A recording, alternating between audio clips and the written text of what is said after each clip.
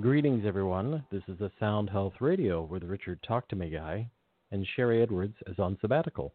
Today, our guest is Zen Honeycutt, founder of Moms Across America.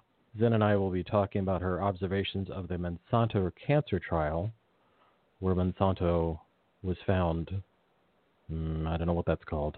I can't say guilty, but they lost, and they have to pay $298 million to Lee Johnson. And we'll get to that in a moment. I have a short announcement about it's a really great article. I'll be posting snippets from this in chat as we talk with Zen. And then the article is "The World Reacts to the Roundup Cancer Trial Guilty Verdict." And they're just observations, really great observations, international observations from France and Germany and other countries that are talking about how in some of those countries they've already banned glyphosate and products based on glyphosate. And they're observing that this may be this could be the turning point for Monsanto to really be pushed to remove it from the world. I live in California, where the state of California already labels Roundup or glyphosate as a potential carcinogen. So we have awareness here. And it's a great story. But first, a short ad by our sponsor.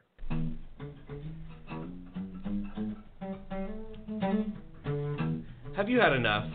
Our civil and health rights are being ignored at every turn. More than ever, alternative healthcare services are needed.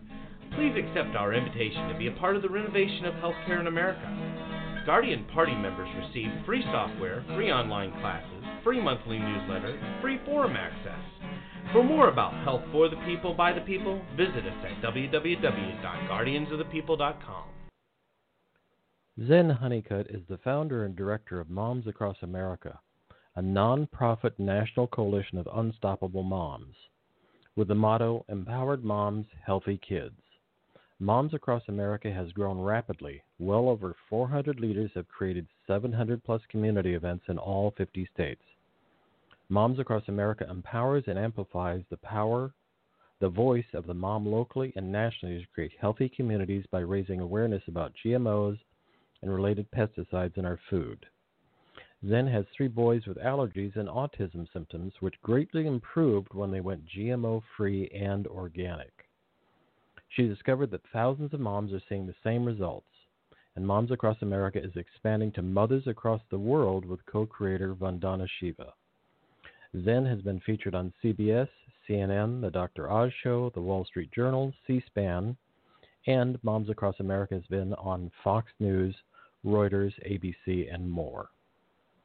Zen is joining us to give a report from her courtroom experience of the trial where Monsanto was ordered to pay $289 million in the world's first Roundup cancer trial for failing to warn Lee Johnson and consumers of the cancer risk of weed killers.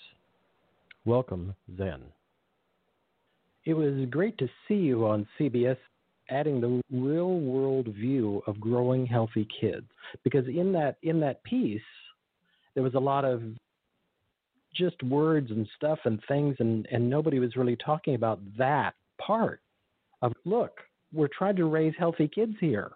And I was happy to see you in that piece, because otherwise it was just talking heads talking about theory and nobody really willing to say, look, there's traces of glyphosate in my kids' organic cereal. And I want to save that for later, because I have a whole what? But we won't go there now, because that's a whole separate show. We're here to talk about the amazing Monsanto defeat, I like to call it. And you were in the courtroom. Let's start by talking about the courtroom setting, the sort of feel of the courtroom, how many days you were there, all that kind of stuff. Well, thank you, Richard. I really appreciate being on the show. It was intense, I have to say. The courtroom was full, and that was about 60 people. It was a small courtroom. They did have a runoff room. I don't know how many people were in there, but it was a couple dozen. And there were media from every major news channel there, ABC, NBC, CBS. And it was intense. It was completely silent. You were not allowed to have emotional expressions on your face because the defense might claim that the audience was trying to sway the jury. So you had to be very careful with the expressions that you had on your face. Of course, sounds and laughing and all that would be frowned upon. So it was very quiet, and I was there for the closing statements, which was the entire day. It was about an hour to begin with the judge reading the instructions to the jury, and there was about an hour before that even about what could be allowed in the closing statements and submitted for evidence. And of course, the defense was arguing back and forth that certain things should not be allowed as evidence that were completely ridiculous, right? Basically things that would harm them. They wanted not to be allowed. And so then she read them the instructions, and it was odd to me. I mean, I haven't been in a lot of courtrooms like this, but some of the instructions seemed in favor of Monsanto. Like, for instance, she said, you are instructed to judge the defense as a person and not as a corporation with all due fairness. And I thought, really? Is that they are a corporation, though, and they are making a profit from selling this product, right? They benefit out of it. They're not just one person. So that seemed very odd to me, and I'd love to know from a lawyer more about that, if that's a traditional thing, because the judge seemed to rule in favor quite often from what I've talked to with other people that were there for the entire time, seemed to rule in favor of the defense of Monsanto in several things. And one, I'll give you an example, which this is just going to blow your mind. She said that the plaintiff's lawyer could not present the information that glyphosate was placed on the California Prop 65 list as a carcinogen. The jury could not. Oh, my God. Stop the show. Yeah. Oh, my God. Really? The jury could not hear that fact, even though this was a case being heard in California, and the case was about whether or not Roundup and Ranger Pro are carcinogenic. Wow. It's stunning to me that was not allowed. And the defense fought hard for this because they said it's not relevant, it's just confusing. Well, they fought for it to not be admissible because it's damning evidence. It's there. It's our California. I live in California. It's our California Environmental Protection Agency that has put glyphosate on the Prop 65 list. So that type of ruling from the judge, it was really had people wondering, like, how is this going to play out? And all of the things that the defense asked to be removed, many of them, not all of it, many of them she granted, but some she did not. So they went through that process back and forth of what should be admissible and what should not be. Another example is there's a chart that the plaintiff's lawyer would show saying that really you don't have to decide as a jury that these glyphosate-based herbicides, the defense's products caused the cancer. You have to only decide from a 51% it is likely that these products contributed to the cancer such that he has today.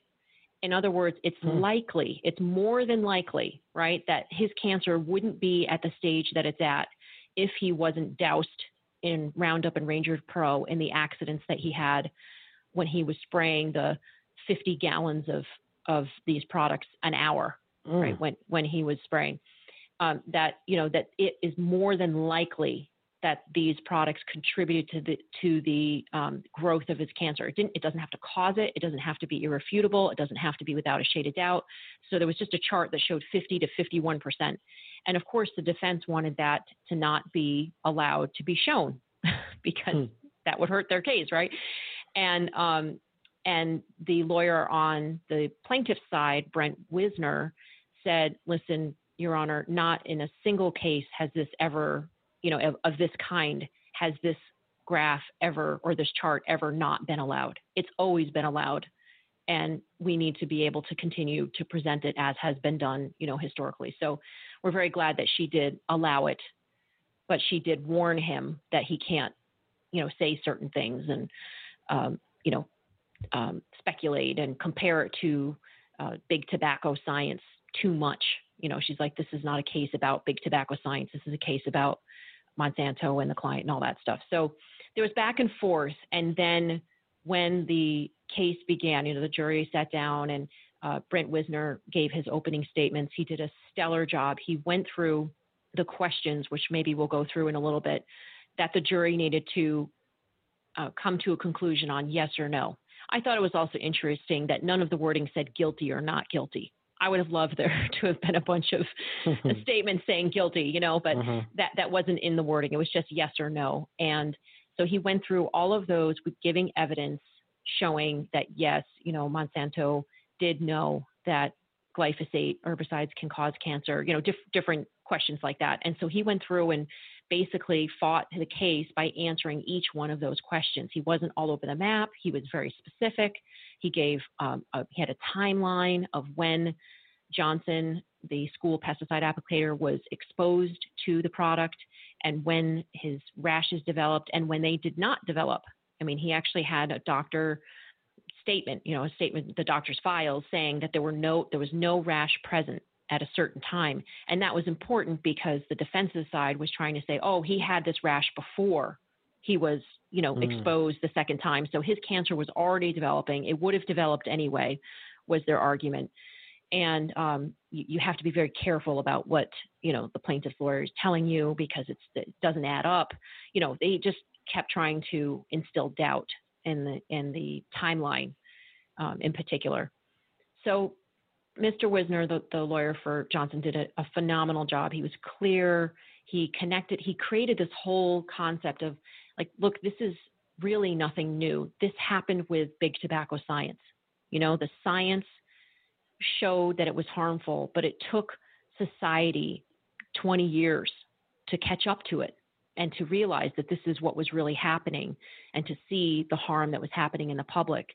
And then it became clear to the public, and the jury had to say, you've done wrong and you need to pay, right? So this is the same type of situation. And the defense, of course, didn't like that, but he painted a bigger picture is what I'm trying to say, of the very common corruption and collusion and misleading tactics that go on with anybody that sells any type of carcinogen. So he did an excellent job with that. And then the defense's side was just basically repeating over and over again that there's overwhelming evidence that glyphosate does not cause cancer. Overwhelming, I tell you, there's overwhelming evidence. I mean, it was just, he was trying to say it so many times that the jury would just believe him. And I can get into more about what he said, but it was basically trying to instill doubt in the plaintiff's argument so that they couldn't be sure, or not, maybe they didn't even have to be sure, but they wouldn't lean in that direction. He was just trying to instill doubt.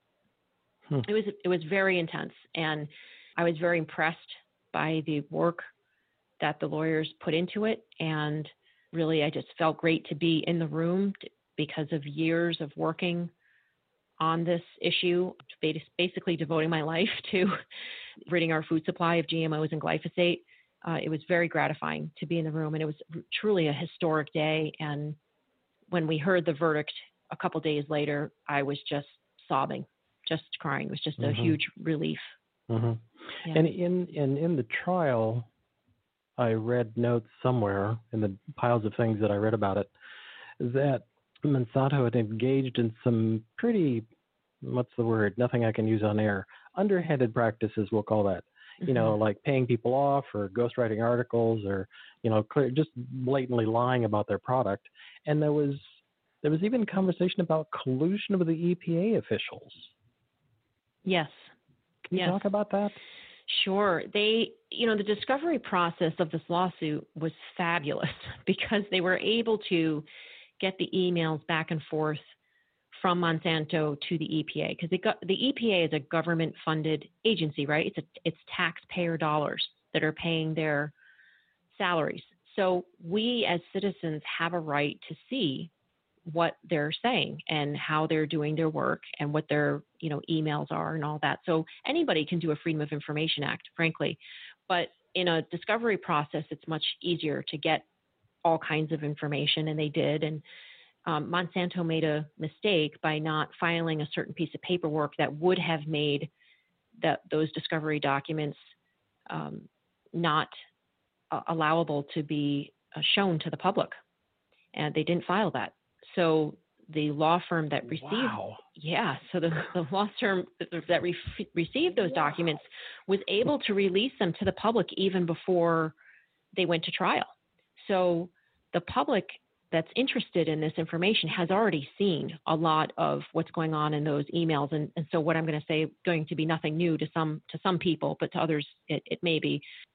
One of the emails that was sent was from Jess Rollins, who was a EPA employee who worked on the glyphosate. He was the head of the glyphosate committee at the EPA that was supposed to be reviewing glyphosate for whether or not they're going to reapprove it or for toxicity or, whatever. So on the glyphosate committee review board, right?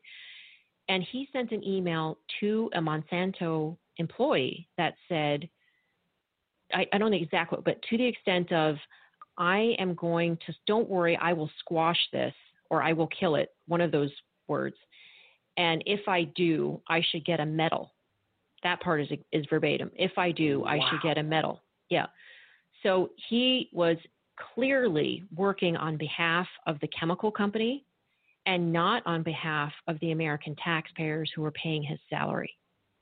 He was joking about it and making fun and light of it. And Marion Copley, God bless her soul and have her rest in peace, she's passed away from cancer, breast cancer. She was also on the committee. She had worked at the EPA for many years, I believe as a toxicologist, and she said to Jess Rollins in another email or a memo, come on, Jess, stop playing your games. You know that glyphosate causes cancer in as many as 14 different functions or mechanisms, that the ways that it can cause cancer is as high as 14. So EPA staff members knew that glyphosate can cause cancer. In fact, they listed it as, I don't think it was a probable carcinogen. It was like maybe a carcinogen or likely to be a carcinogen, one of the lower levels of carcinogenic, effects back in 1983. Wow. They listed it. And then Monsanto, I'm sure, encouraged them to remove it because it wasn't long after that they did remove it off of the list as a carcinogen or having carcinogenic qualities at some level.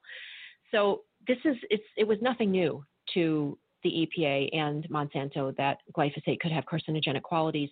And that's why when they found out that the International Agency for Research on Cancer, the IARC, was going to be reviewing it a year before the IARC put out their assessment or their finding, Monsanto there were memos going back and forth showing that they were scrambling to do some CYA, right, to cover their butts on what the results were going to be. They knew way ahead of time that they were going to have to be taking some serious actions to protect their product and the information that would be coming out. They knew ahead of time. So that is why the jury ruled unanimously that Monsanto acted with malice and oppression, were the exact words, in hiding the information that they knew about glyphosate and not giving that information to the consumer and to Johnson, to the plaintiff. So this is a very serious issue and is putting chemical companies around the world on notice that they cannot continue to get away with these types of practices and think that we consumers are not going to find out about it, because we will. Right. And I want to jump slightly to what has been the reaction internationally. I mean, we have a story, happening here. It's been on most news feeds here. What is the reaction in the world? I mean, there are other countries that are already stopped allowing glyphosate into their countries. But internationally, what has been the response? It must be, excitement, or I'm not sure what the appropriate word is. Well, already 30 countries around the world have either banned or restricted glyphosate. This is just in the past, say, 5 years. And I have to say that glyphosate testing in breast milk that we put out in 2014, I think played a big role in this, because when DDTs and PCBs were found in breast milk decades ago, within 5 years they were banned. So finding that this chemical, this herbicide in our breast milk was, I believe, really shifted things in a way globally that had regulatory agencies say, hang on a second, what is going on here? We cannot have a weed killer in our mother's milk. This is not good for future generations. So some countries, such as Germany and France, within a month of that information coming out, stopped the practice of spraying glyphosate as a drying agent on their crops, like their wheat or soy, those types of things, using it as a drying agent. So they're not genetically modified, but they just spray Roundup towards the end of the harvest so that the whole crop dries out uniformly, and it's faster for them to harvest. And that practice has been stopped in many countries around Europe, and glyphosate has been banned in several countries. So we're very excited about that. And the world reaction now is that this is very serious. And of course, Monsanto and Bayer continue to claim that it's safe, that they're going to appeal, that this is, not real, based on real science. But there are leading people around the world. There's a great article by Sustainable Pulse that talks about the world's reaction to what's happening. If you take a look at Sustainable Pulse's website, they have the world reacts to the Roundup cancer trial guilty verdict. World leaders. Okay, so here's one. France's environmental minister, Nicolas Hulot, I think, told France 24 that this is the end of arrogance for Bayer and Monsanto. But this verdict, can never repair what this American gardener has irreversibly suffered. This is also true for Paul Francois. This is a cereal farmer who's been fighting Monsanto since 2007 after he was seriously poisoned by the Monsanto herbicide Lasso. Said Hulot, nothing will repair the pain and loneliness of these victims. It really is the weak fighting against the strong. And that statement really sums it up. We're thrilled about this verdict, but $289.2 million is not going to give this man his life back. It's not going to give his two sons their father for the rest of their lives. It's not going to give his wife comfort and companionship for the rest of her life. Mm-hmm. That is irreplaceable. Yeah. And it is just reprehensible. It is unforgivable. It is unacceptable. It is criminal that it has been allowed to go on this long, because we know, and they know, we all know now, that Monsanto and the EPA knew product could cause cancer, and they continued to allow it in our food supply, in our water supply, in our backyards, our gardens, our parks, and our playgrounds. And this is going to stop today. This needs to be the end of it. And I can't imagine that there's any chance that Monsanto will win an appeal, but will an appeal, the process they go into now, will that delay the stopping of glyphosate? Or do we think the international influence will be such as from France or from these other, I'm on the same page, the German prime minister or France or these other countries that are piping in? Do you think that they'll just stop it because they have the brains to understand that, versus this country will still try and use it until we're down to our last moment? Yeah, I think they will, because there's such an outcry going on right now. Greenpeace is suing the European agencies. They are asking for it to be removed off the market immediately. There's a UK store called Home Base that has put out a statement saying that they are reconsidering the sales of Roundup. And I think what's happening is everybody is saying, well, okay, it's clear we need to stop spraying this or using it or selling it. It's pretty clear now. I mean, this is a verdict that came down by a jury that sat and listened to expert testimonies for nearly 8 weeks, right? Wow. A lot of science. Yeah, a lot of science was presented. So it's very clear that they need to stop using this product and stop selling it. But it's going to take a little bit of transition to take those products off the shelves and to have a replacement that is effective. There are many alternatives out there, safe alternatives, high percentage vinegar, and several different name brands that are, organically created or organic type alternative weed killers. But it will take longer, especially with the GMO crops, right, that have been genetically engineered to withstand Roundup. 80% of crops that are genetically modified are engineered to withstand Roundup and glyphosate-based herbicides. So this has a huge implication on the farming community. Now, they're not banned from using it, but it's very clear now if they use it, there could be legal implications. I mean, there's been a lawsuit and there's been a verdict in favor of the plaintiff for $289 million. If that doesn't scare somebody who's spraying this on their crop, I don't know what will. So I would imagine that most farmers and Home Depots and hardware stores and anybody that's selling this product would be reconsidering the legal implications of being connected to this product. And so they're looking for alternatives now. And I think it is just a matter of time before these stores begin to pull Roundup off the shelves, replace it with an alternative, and sort of just quietly retire Roundup. And I don't mind if that's how it happens. Yeah, exactly. If it happens quietly, that's okay. Yes, that's okay. It's just it needs to go. That's all. And so we look forward to that happening around the world. There's a great response to the verdict by this jury, and we really do acknowledge every moment that this jury spent taking notes, listening intently. I didn't see a single jury falling asleep or nodding off. One of the lawyers said that some of them had as many as five notebooks worth of notes. Wow. And they deliberated for 2 full days afterwards. They didn't just, let's just go around in an hour, let's make a decision. They deliberated for 2 more days. And they really, really thought about this carefully. And it was unanimous on every question that they needed to consider, except for one, and that was the amount in which the jury awarded the plaintiff of punitive damages. And the punitive damages are sort of the punishment for Monsanto that sends the signal that you can't do this again because the cost is too great, right? You've got to make a change. And the punitive damages, we can go into specifically what the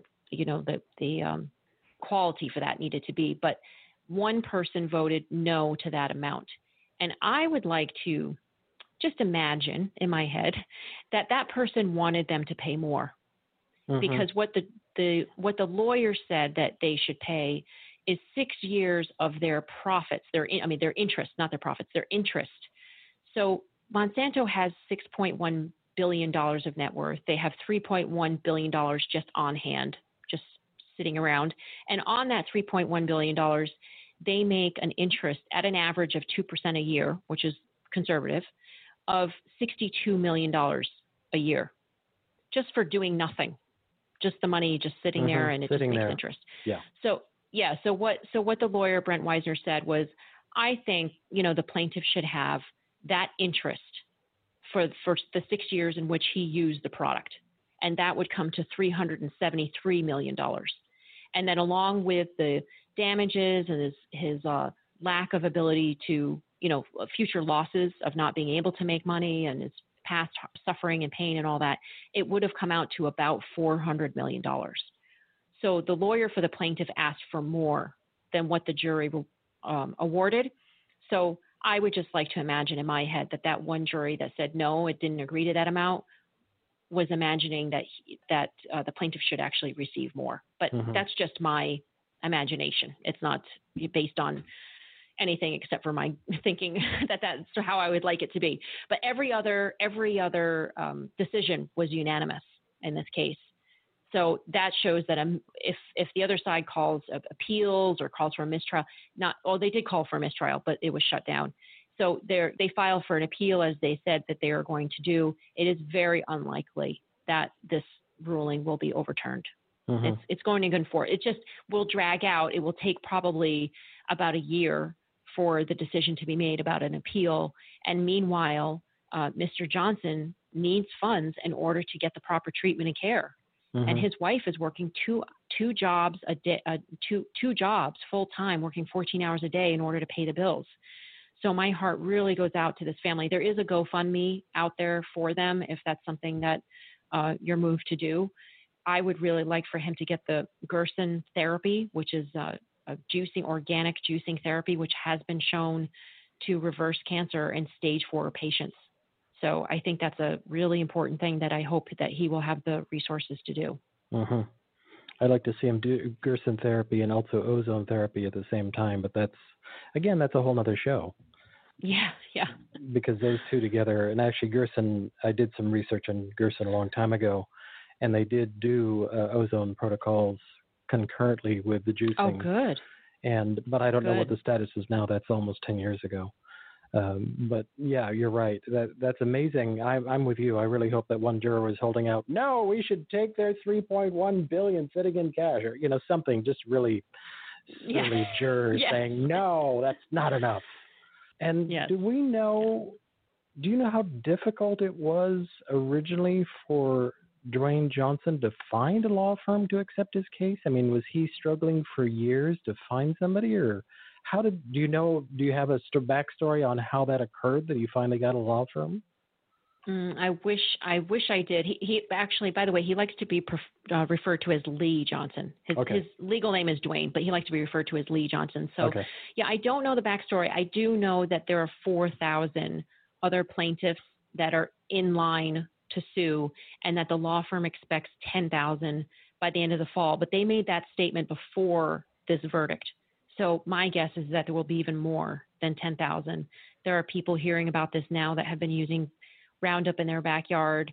If they have liver disease, if they have Parkinson's, if they have non-Hodgkin's lymphoma, if they have any type of cancer, they should be coming forward, in my opinion. And I hope they do. Yeah. And there are more law firms that are taking this issue on. I spoke to one of the lead lawyers afterwards, and I said, complimenting him on this great job. And he says, yeah, this is great, but we have 4 law firms on this right now. We need 44. So, because it's so huge, they've Monsanto and Bayer have, almost limitless amount of money to hire thousands of lawyers. So there are other law firms. So I do encourage people to check out the law firms that are out there. The Baum Headland one is the one that we have in our flyer for pesticide applicators. We're actually recommending that our moms pass out a flyer when they see a pesticide applicator on the side of the road or at their school, their kid's school, spraying pesticides, that they give them one of our flyers that's available in Spanish or English on our website, momsacrossamerica.org, under Action and Toxin Free Town Campaign. They give them that flyer, and it has the lawyer's phone number on there. So we do encourage more people to get involved in the lawsuit, because Monsanto needs to be held accountable, and it's Monsanto. This filing of a lawsuit, right? This standing up and saying, I was harmed by this product. They knew it could cause harm, and they didn't prevent it. That action of standing up for yourself and being a part of this lawsuit sends a message to every single chemical company in the world. And that's what we need to do now. This, I believe, is the beginning of the end of this chemical era. And that's what we've been in, is a chemical era. There are over 80,000 chemicals that have been introduced into our society since the 1940s, since my dad was a young man. And since then, only 12 have been banned or severely restricted. 12. Wow. So we've been, if a chemical company comes forward with a new chemical and goes to the EPA and submits it, they have a 99.99999% chance that they will be able to use that chemical for whatever they want, that the EPA will not restrict them. And when I went to the EPA and spoke to them after we found glyphosate in mother's breast milk, and 10,000 of our moms called them in 3 days, they granted us a meeting.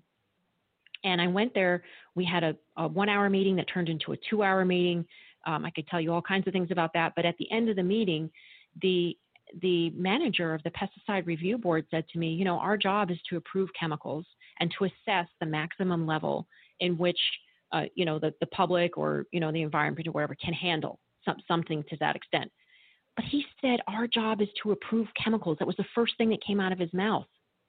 And I said to him, no, your job is not to approve chemicals. It's to protect the environment and the people living in the environment. That's your job. And he looked at me with, it was like a struggle, like kind of like, what do you want me to do? This is my job.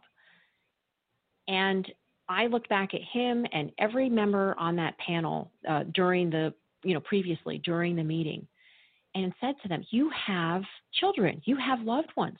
You need to protect them too. You need to stop this and stop it now. You're poisoning our children, our breast milk, our families. This has to stop. And the problem is that this system has been set up such that the EPA has been set up as a chemical approval agency. That's what it really is. Mm-hmm. And that's not what Rachel Carson intended when she wrote her book Silent Springs and the EPA was created. It was created with the intention of protecting the environment. But what has happened is that the chemical companies lobby them so much. A third of their salary is paid for by these chemical companies for the fees that they have to submit. When a third of your salary is dependent on a chemical company, don't you think you're probably going to listen to what they have to say in a particular way? Yeah. So the system has been set up in such a way that these regulators do feel beholden to the chemical companies, and they are considered the black sheep in the EPA when they stand up and speak up to protect the environment. There's a certain culture and environment in the EPA. I've spoken to members of the EPA that say, "Oh, I'm already the black sheep. I'm already shunned because I actually care about what's going on into the, going into the environment." So it's a mess and it needs to be cleaned up. And I know from having done a lot of research on different kinds of products and devices and all sorts of things, mostly involved in the environmental world, that oftentimes when something is done, there's this golden thing of something being researched in academia. That if you say an academic or, it was researched at such and such a university, that gives it like it's magic. And it could be, except the part that isn't disclosed often is that quite frequently the research is being paid for by a company who has an agenda. Now, this is my opinion, that they have an agenda. So they're setting up the protocol to design the kind of the result that they're looking for. I'm not saying people are being bought out. I could, but I will not. Well, maybe. Go ahead. That actually is what's happening, though. In many cases, the chemical company is funding departments of our universities. They are funding entire departments. They're giving grants that professors know. Basically their tenure is based on the funding of many of these chemical companies. And there was actually a study done by, I believe, Pesticide Action Network, or it might have been Environmental Working Group, but one of those two did a study and showed that when the studies were funded by the chemical companies, 4 out of 5 of the times, the results were in favor of the chemical companies. Shocking. That's a shocking. I'm stunned. Shocking statistic. Yeah. So there is evidence that is happening, and I've experienced things like that when I went to speak at the California California Horse Racing Board, and one of the board members was a veterinarian from UC Davis. He was the resident veterinarian, right, to speak on behalf of the health of the horses. And when I got up to speak about glyphosate being in the feed and on the straw, because a lot of the straw and the hay that they eat or bed on is weed free. There's this new program that UC Davis has launched called Weed Free Straw. And guess who funds UC Davis? Monsanto. And guess what chemicals are used to have the weed free straw be weed free? It's Roundup and glyphosate based herbicides. So this veterinarian that works for the school was very condescending, called me emotional, called it, this is a long contested argument, was very condescending and dismissive to the information that I brought about with solid science showing that glyphosate can harm animals. And he did not want to consider it. He actually, refused to answer emails. And one of the chairmen of the California Horse Racing Board, when I gave her the scientific information, said, "I'm just going to throw this in the trash." Wow. To my face. Wow. Yep. So here we have $1 million horses that are racing and dropping dead on the track, and they are consuming high levels of glyphosate in their feed, in their straw, and they're betting on it, and they wonder why these horses are suddenly having skyrocketing health issues, including heart attacks and broken bones and things that have been connected to the effects of glyphosate. So I'm sorry to go off away from the trial, but this is just another example of how professors that are at these universities have come forward and been very defensive, very protective of using glyphosate in animal feed or in the world. And you have to wonder if they're not being somehow feel compelled to do so because Monsanto funds their university. That's a big problem. Our students, our children are not going to get a fair education if the professors that are standing before them feel compelled to tell them brainwashing propaganda about the benefits of GMOs and toxic chemicals and science that can alter genes, and instead of the risks and what they should really consider and question. If our children are being brainwashed, in many cases they are, then our future will be in jeopardy, frankly. It makes me pause. It is really, I have way too many things just like that kind of story you just said about, having it's being thrown in the trash. Just like, I'm not even going to read this. I'm not going to bother. We're not going to pay attention to it. Mm-hmm. We're just not going to. That's not what we believe. We think you're lying, it's mind blowing how these things occur. And I know we're going away from the trial, but we'll get back there, I promise.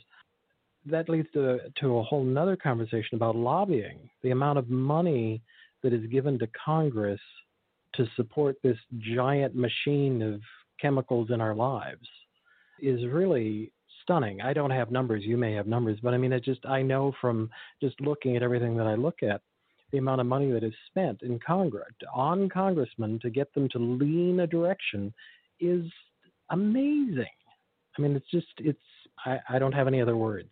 It's just mind-blowing. It is, and there's a video series, I think it's something about like Clear the Swamp or something like that, that was going around on Facebook that talks about the amount of time that our congressmen and representatives have to spend raising money it's just shocking. It's overwhelming. Like the majority of the time that they spend up on the Hill is raising money. So they're meeting with lobbyists who are willing to donate money to them and tell them their side of the story.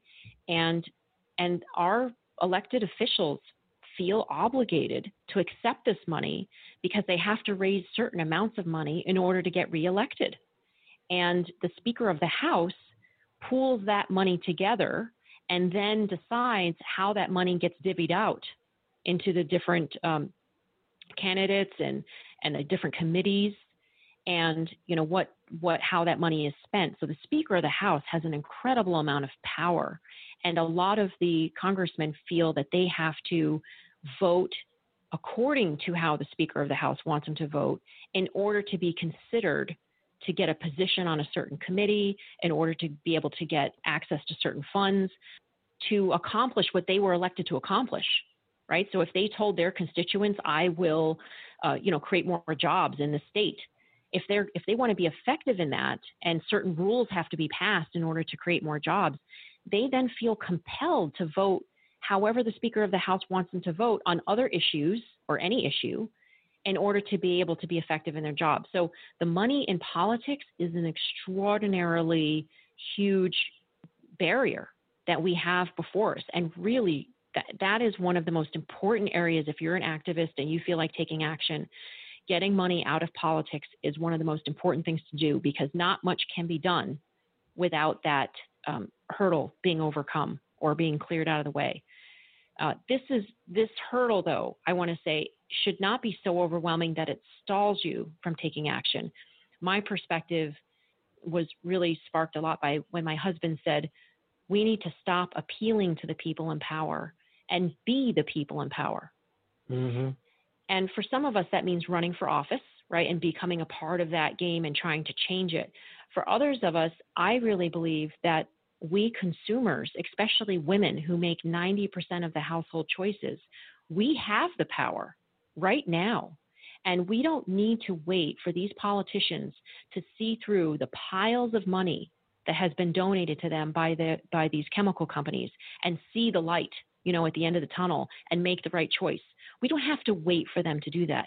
Right now, today, we can educate each other, we can support each other, and we can stop buying these toxic chemicals and these toxic products. Any product that perpetuates the profits of these chemical companies should not be on your shopping list. Everything that you can do, every choice that you can make to buy organic, to buy less plastic, to buy less junk, toys or even clothing. Clothing produces an incredible amount of toxins and usually uses GMO cotton. So if you can buy things from Goodwill, if you can swap and trade things and share things or make things or reuse things and recycle things, you are opting out of the consumerism and this toxic treadmill of chemical cocktails being put into the planet. So that's one thing that you can do every day, is to stop shopping so much and to buy organic and to buy products that do not contain toxic chemicals. Well, and I think you can start by doing what it can be overwhelming if you try and do it all at once. I'm an advocate for doing it all at once, but I think you can do it by starting out by just one thing. Mm-hmm. Like you can choose to use a cleaning product that is friendly to the environment. Yes. You can choose, like you say, you can choose to use that high percentage vinegar to kill weeds instead of spraying willy-nilly some kind of, who knows what it is. I'm old enough that I was dusted regularly by DDT because we would drive through the Salinas Valley. I grew up on the Monterey Peninsula, and we'd drive up every once in a while to see my grandparents in what is now the Silicon Valley. And I would stick my head out the window because the biplanes were flying over the fields crop dusting. Wow. And it was DDT. And so back then, nobody knew. Of course, I was in a car filled with people smoking cigarettes, too. So nobody knew anything. Right. But, you can make a choice to start by just using products in your home that are not adding to the toxic load of the environment. And then from there, then you choose not to buy Cheerios. I'm not anti-Cheerios, but find a clean Cheerios, an organic grain-based Cheerio. So you begin to blossom out, and eventually once you get into the habit of the lifestyle, then suddenly there's a tipping point where you go, I can't imagine that I ever used to buy that. That's at least my, thought. Yeah. That's what we could do, is we can begin to create change by being demonstrations of change. Yeah, and the point is that now we know, and now we can do better. We can, and there are options. And anywhere where you feel stopped and you don't see that there are options, ask for them. Ask the retailer, hey, I don't see a safe, non-toxic alternative of a weed killer. Can you please get one in the store? And if 10 people a week ask for that, I guarantee you that store owner is going to be looking for an alternative. It doesn't take many customers to make a request for something for them to consider it. Yeah. So just ask for it and be the one to say, you know what, we need to do this differently. If your school is spraying glyphosate as a herbicide right now, please be the one to go to the school principal and say, hey, have you heard about the verdict that, the school pesticide applicator won $289 million from Monsanto because he got cancer. Have you heard about that? No, I didn't hear about that. Well, can we consider discontinuing the use of Roundup and glyphosate-based herbicides? Well, I might say, I guess we could take a look at that, right? That's all it takes, is just a question and presenting some information. So we have some information. Speaking of one thing a day, you can go to momsacrossamerica.org, and under action, we have the page Toxin Free Town Campaign. And on that page, we have flyers, we have talking points, we have letters that you can send to your senator or governors. They're all pretty much say the same thing, but they're just pre-written up. That's for particular people. And you feel free to use them and print them out and go to our data page if you want to include a few studies. You don't have to bring them like 90 studies like we have on the page, but if you could print out 2 or 3 of them that are particularly important, then that would be, I'm sure that whoever you're presenting it to will be impressed enough by a few of them. There's one that shows that it causes liver disease. There's another one that shows it causes endocrine disruption. There's another one that shows it increases the chance of non-Hodgkin's lymphoma by 50%. These are glyphosate-based herbicides. So those 3 in particular would be strong evidence to show anybody who's making a decision. And all it takes is asking them if you can have a meeting, and then just sit down and talk about it, and really come from a place that's not you're wrong and you're harming us and you're doing, just be like, you know what, I didn't know this until just recently, and I just thought you may not know, and can we have a conversation about it, and let's see what we can do together, because I know we all want to have safe, healthy children, right? Everybody does. So they're not your enemy, they're your partner in this. So just sit down with them as your partner. Well, I think there's such power, as you said early on, that I think there's such power with the moms as a vehicle, because you can go to the schools as the mom and say, have you read about, just as you said, take this decision that was just made, bring them some articles about it, and just say, I'm wondering, are you using glyphosate on the school play yard? How do you manage weeds here? Here are some alternatives. Here are some things you can do. Can we have a conversation about that? Where, you're the person, if you're the principal, you're the person that's responsible for our children while they're here every day. Can we work on making this a clean, safe place for our kids? Yes. Yeah. And just asking them too, that's a good point. I assumed at my child's school that they were spraying Roundup, and I freaked out one day and posted something about it. And then one of the other moms that had been working with that school district, because it includes many different schools, right, said to me, are you sure? I think they switched over to Avenger, which is a citrus-based weed killer. And I was like, oh, I better go ask. And so I went and asked, and they said, yeah, we use Avenger. It's not Roundup. It looked like it because it made the grass brown, but it wasn't glyphosate-based herbicides. It was a safe, non-toxic version.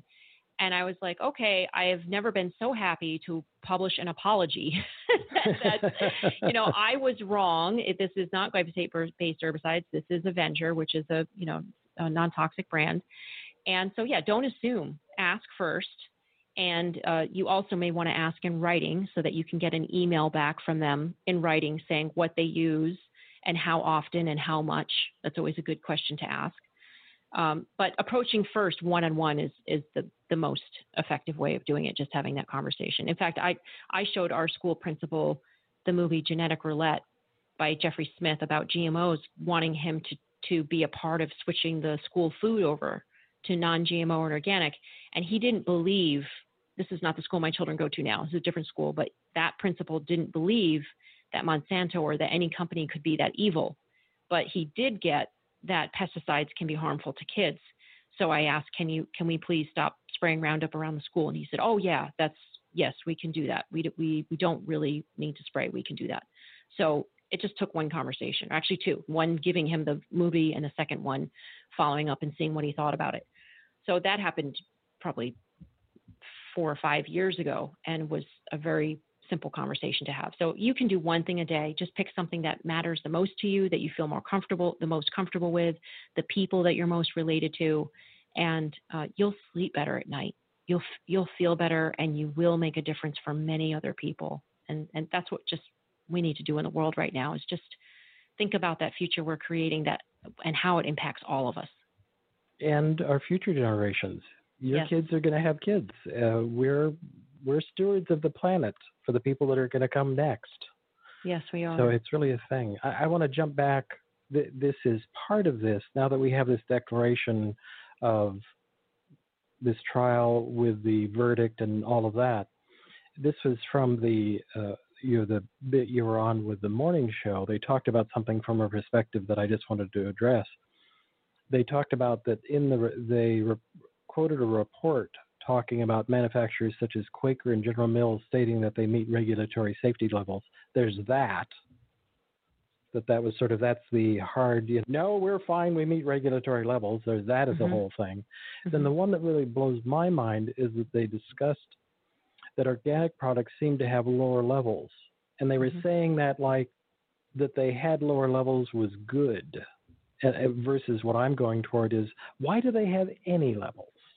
Right. That's how cranky I am. I'm like, I don't want to hear lower levels. I don't want to hear anything about it. I mean, I live in Northern California in wine country, where I know that we are showing trace amounts of glyphosate in organic wines. And that's not because the organic vineyard growers are spraying glyphosate. It's because it's in the water table. It's in the area. And possibly fertilizer, but most grape growers don't use those types of fertilizers. So, yes, it could be in the rain, could be in the irrigation water, could be drifting. And that's the problem. And that's why we need to see more lobbying for banning glyphosate altogether, because it doesn't coexist with organic. It contaminates organic. It ruins the brand integrity. It is not working to grow organic food next to crops that are being sprayed with glyphosate. So this whole pattern, this whole treadmill of toxic chemicals has to stop. It's just not working. It's contaminating the entire planet. So the regulatory safety measures that you mentioned, I want to speak to that for a second. And what most people don't know, or they just assume, is that when a product is on the shelf at Home Depot or Lowe's, or it's being poured into a tractor to spray all over their food, that product as it is in that bottle has been approved by the EPA. That's a pretty safe assumption, right? Oh, they're selling it, right? It's got a directions label on it. That's all been assessed by some scientist, and it's been approved by the EPA. Well, that's not the case. In fact, the EPA only requires safety studies on one ingredient in that product. They call it the active ingredient. And they allow the manufacturer to choose which the active ingredient that is. So we call it the declared active chemical ingredient, because they just declare that glyphosate is the active chemical ingredient. Interestingly enough, POEA is also in glyphosate-based herbicides in the U.S., but it's not allowed now in many countries in Europe because it is an extremely toxic surfactant. There's also arsenic in Roundup. There's heavy metals. There are many toxic chemicals in Roundup final formulation that have never been assessed by the EPA.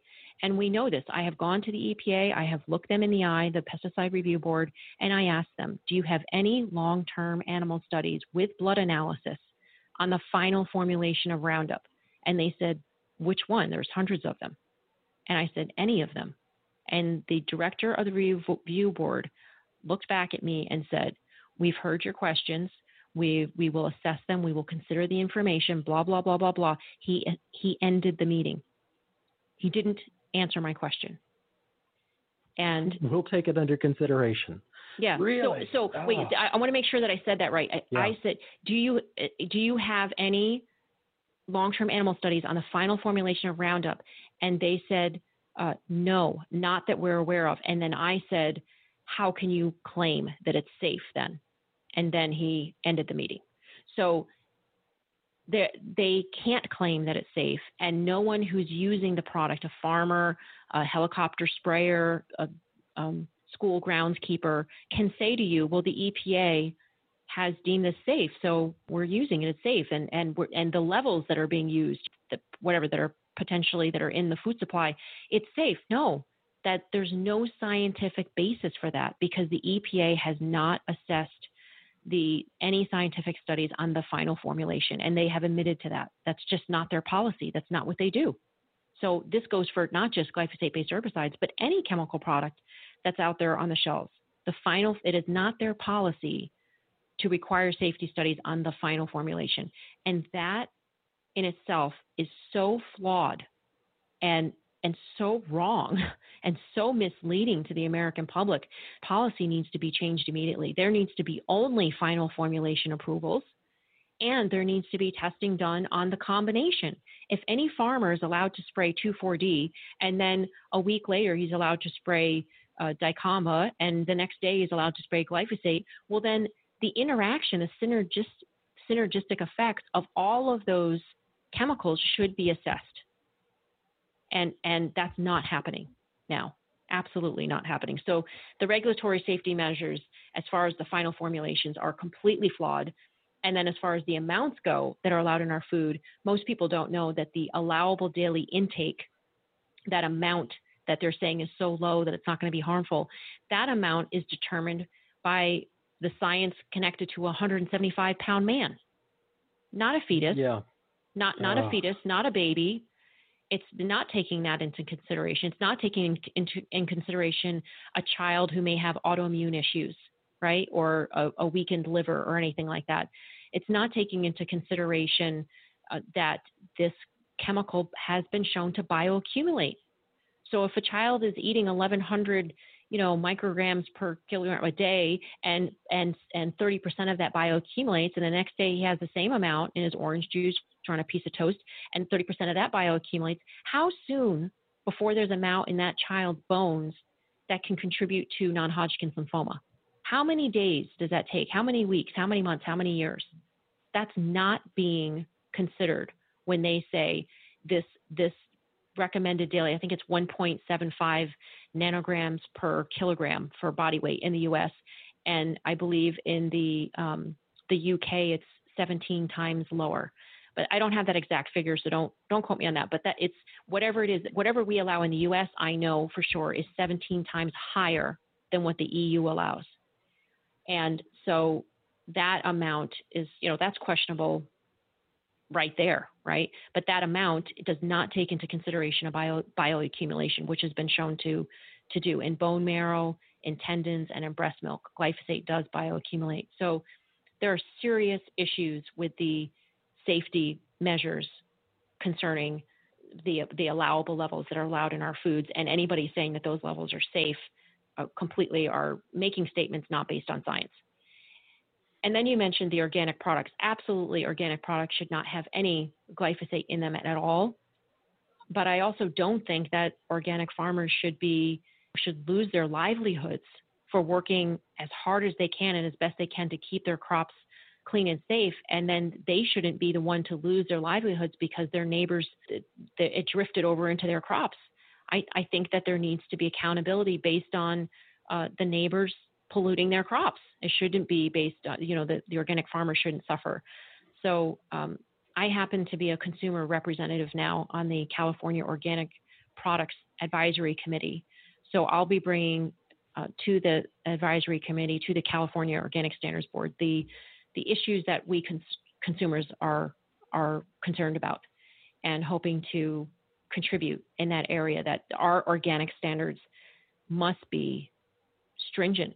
They must protect the American people, and we must take a very rigorous action to ban glyphosate. We must protect the organic farming industry, and not just glyphosate, but all toxic chemicals that are a threat to organic products.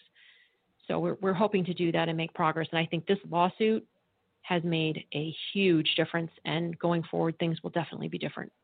That's one of the reasons I wanted to do a show specifically, even though we went afield, it's really still tied to the tipping point of this lawsuit. This lawsuit gives us such a great in time to have everybody pay attention to it, to then as the work that you're doing and the work that Moms Across America is doing and other groups are doing, to really have a point of, look, this is a real thing. Yes. It's really, they lost in court. It's been stated. And the cascade effect is going to be stupendously great. Yeah. And it wasn't, they didn't get here by accident. One of the questions, number 15 under punitive damages, was, did you find by clear and convincing evidence that Monsanto acted with malice or oppression in the conduct upon which you base your finding of liability in favor of Mr. Johnson? And they said yes. And was the conduct constituting malice or oppression committed, ratified, or authorized by one or more officers, directors, and managing agents of Monsanto acting on behalf of Monsanto? And they said yes. So it's not just one person. This was not just an accident. This was not just we didn't know about this. This was absolutely, they knew about this, and more than one of them knew about this. They covered it up, and therefore they should pay $250 million to Mr. Johnson. And then along with the other amounts, $33 million, $4 million, and a couple other million for past economic loss and future economic loss, it came up to $289.2 million. And with the 4,000 other lawsuits waiting in the wing, Monsanto's clearly going to have to reconsider fighting, defending themselves against each case and consider a settlement. And I would hope that Bayer would consider retiring Roundup, removing this product off the shelves, and go in a completely different direction. These companies are big enough now that they could do something like, hey, let's look at all the plastic in the ocean. Perhaps we could create some type of boat or machine or something that cleans that up. Perhaps we can create some type of eco-friendly way to recycle plastic or to reduce trash. Perhaps we can create some type of unit or device that helps with reducing food waste in third world countries. There are many other things that need to be invested in. I mean, education around the world is the number one thing that we're lacking in. Education is far more important so that people can have jobs and then earn the money to create their own food or to purchase their own food rather than just trying to give them free food. You know, having a country dependent on the United States donating free grain to them does not help them to be sustainable in the long run. It just makes them dependent on us and basically makes them more downtrodden. It doesn't help them. They need investment in their infrastructure and education in order to create jobs and to have a sustainable local community with their own food systems. And that's what we all need to be looking at, growing food in our own backyard, our own communities, and fostering community strength and development through our community gardens and our local food systems. And I'm excited to see more and more of that happening across the country. That's a whole nother show. Because there is, I know a lot about that, but I can't now. I'm stunned to find we're out of time. You and I could do this. I know. It's shocking. Wow. That we got right, just like that. Badoom, and we're here. It just, I knew it was going to happen like this. That was really great, Zen. That was a great report. You and I will be talking again soon. We may just have to start a show just to talk about all these things completely separately because there's so many categories. So much happening. It's so exciting to see, what moms across America. So give us your contact information and all that once again. Sure. So that people have it currently. So our website is momsacrossamerica.org, and I'm also the author of the book Unstoppable: Transforming Sickness and Struggle into Triumph, Empowerment, and a Celebration of Community. That's available on Amazon, and you can read more about it on our website, momsacrossamerica.org.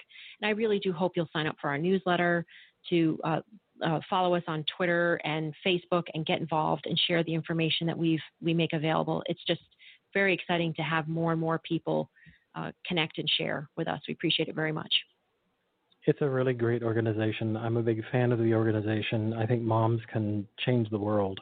Thank you. We believe we are. So there it is. It's on the way. It's coming. Right, exactly. But with support from many men and students and doctors and lawyers and farmers and scientists, all of us. It takes all of us, and we are so grateful to be connecting with people like you and people around the world that are working on creating health and freedom in America and around the world. It's very exciting. Thank you so much for the opportunity. Thank you. That was great once again, and everybody have a great rest of the week. Okay, bye-bye.